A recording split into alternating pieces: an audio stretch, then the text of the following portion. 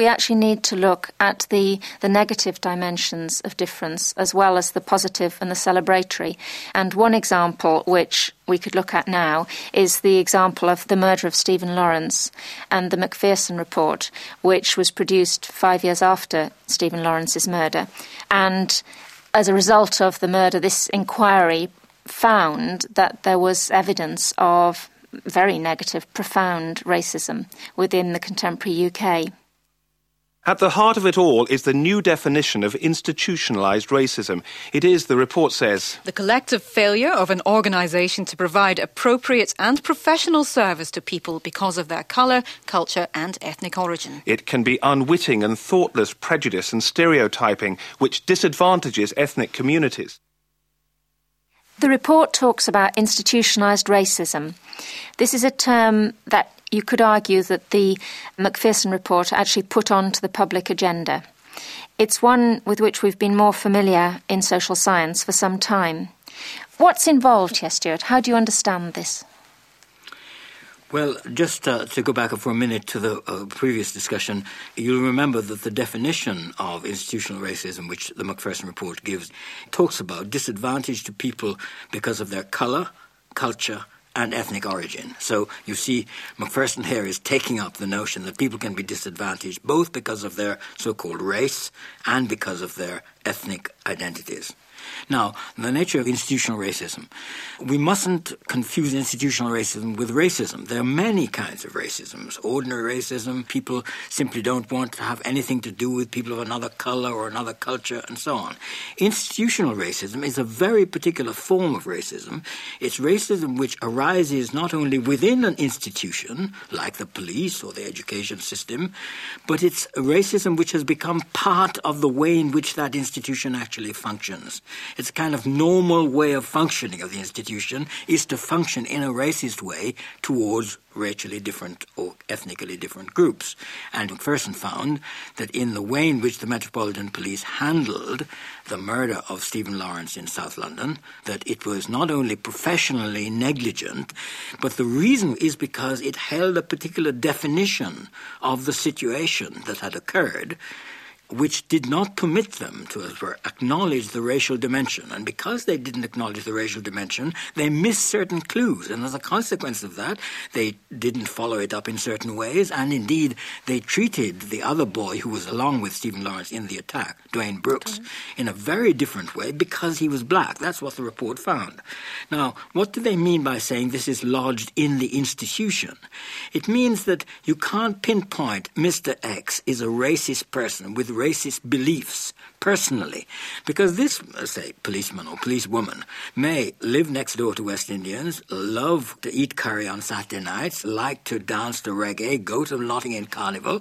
The point is, as a policeman or policewoman, if they're on a street in South London, dark street in South London, and see a boy of 17 who is black carrying a holdall, their immediate assumption is that he must have stolen something, and there must be something stolen in the bag. This is an assumption which is then passed around within the institution from one person to another, from one level to another. And it's very difficult to get hold of and smoke it out, because people will say, I'm not a racist. I'm just doing what I would think of as good policing. This is how you police. You see a suspicious character and you pick them up. The problem to explain is why they pick up more black kids on the street, many, many more of them, than they pick up white kids in similar circumstances. Clearly, there's something systematic going on here, and it has to do with the nature of the institution. Now, as it happens, this mindset of the institutions is one of the things that social science research has brought to the attention of the public over 20 years. There have been many, many ethnographic studies people working within the police forces who have noticed this existence of anti-black stereotypes among policemen and policewomen. But it has never been taken seriously politically until the Lawrence event and the Macpherson report actually plucked this concept out of the social science literature and said, we think this is what is going on in this case. This is what explains why the police were unable to see that this was a racial incident and why they made mistakes in trying to follow it up. And how can we get rid of this kind of institutional racism within the various areas of British society? It could be argued that Macpherson does represent something of a turning point, because this is actually at least public recognition of, as you say, some of the work that social scientists have been doing over the last 20 or so years. This report has had impact on the government, and this might indeed suggest ways in which we might make changes. We're going to hear about the impact of the Macpherson report upon the Home Secretary, Jack Straw. The inquiry process has revealed some fundamental truths about the nature of our society, about our relationships one with another. Some of these truths are uncomfortable, but we have to confront them. I can announce to the House that we shall be extending the Race Relations Acts not just to cover the police, as the report recommends, but to cover all of the public services. The new law will allow the Commission for Racial Equality to investigate what is happening within individual police forces and other public services. This sounds as if there is some recognition of the extremes of bad practice and of institutionalised racism in particular. What do you think are the ways in which it is possible to resist institutionalised racism, for example, at the level of collective action or at the level of government? Clearly, the government has responded in some way. The revision of the Race Relations Act is an important thing, but I just pause on that to remind you that until now, the police have not been covered by the Race Relations Act. We've had a Race Relations Act for many years, but the police have been exempt from it. So this is just tidying up, as it were, something from the past. If you're talking about institutional racism, you're talking about the big institutions of society, the police and the criminal justice system, the health service, the education service, and so on. So the first thing to do, and Macpherson makes this point very clearly, that though the question has arisen in relation to the police, which is a very particular area, after all, the police impose justice on the society and have the power to lock us up. So it's very important that there shouldn't be racism there. But it's true of other parts of the society too. And we haven't seen how the education system or higher education or the health service is going to respond to this. So we're just at the beginning of the process of seeing what the impact of this recognition of institutional racism is going to be right across the board. One certainly important point is this. There has to be a shift, it seems to me, from a lot of the legislation we've had in the past, which has principally been negative. It says you shouldn't have racial discrimination. What we need is a statutory obligation on public authorities to advance cultural diversity and equality. That's a different thing. That puts it much more positively. It puts an onus on the managers and the executives of all public delivery services to have policies which actually promote equality and diversity.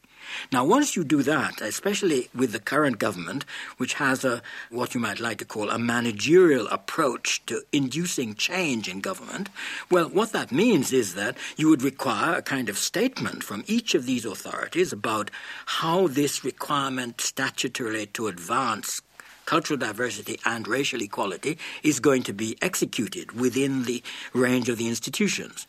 And you'd have to set some targets, greater recruitment of ethnic minorities to the police, less stop and search arrests of black kids, fewer black children who are sent out of school, a much lower proportion of black young men who are diagnosed as schizophrenic in the mental services, a whole series of targets. Then you would have to have a kind of public audit. Our audit and regulatory authorities would have to go through this in a fine-tooth comb and say, you said over a year you were going to do the following things. Has it happened? You should hold management responsible, as you do in the public sector and the private sector. Hold them responsible for targets around racial equality and cultural diversity. And if they don't add up to their targets and their promises after a year or two, and after a public debate about the results of that audit, you do have to have the costs of it. Personally, I must say that after the Lawrence report, I was surprised that the Metropolitan Police Commissioner wasn't asked to resign. It has nothing to do with him personally. He's not a racist person at all. But just as you have cabinet responsibility, your senior executive must take responsibility for the failures of your organization to produce a more culturally diverse policy. And the same thing needs to happen in recruitment in the higher civil service, in entry to higher education, in school exclusions, right through the society. Its institutions need to be publicly audited and accountable for a shift of direction towards diversity. Does that mean that the only possibility of change, the only possibility of resistance, is through agency at the level of the institution? I know we've been talking about institutional racism, but what about agency resistance at the level of collectively or for individuals even?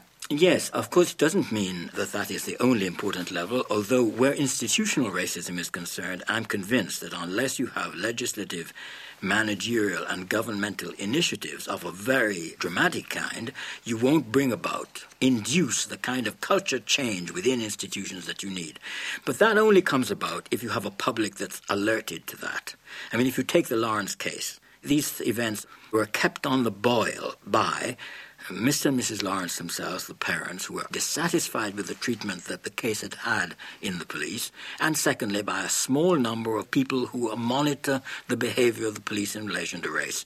And if those people hadn't stuck out very unpopularly and mobilized around that issue and insisted that there was an internal inquiry, and then insisted the internal inquiry was not adequate, that there should be a public inquiry, and finally got one, we wouldn't know any of what we know about the Lawrence case, and there wouldn't have been anything like a public inquiry of the Macpherson report. So unless there is public mobilization, not to think that Britain will drift easily into a sort of multicultural diversity and everybody will love it, because that is certainly not what the Lawrence case suggests. It suggests that there are deep pockets of resistance to multiculturalism and cultural diversity, just alongside the changes we've been talking about.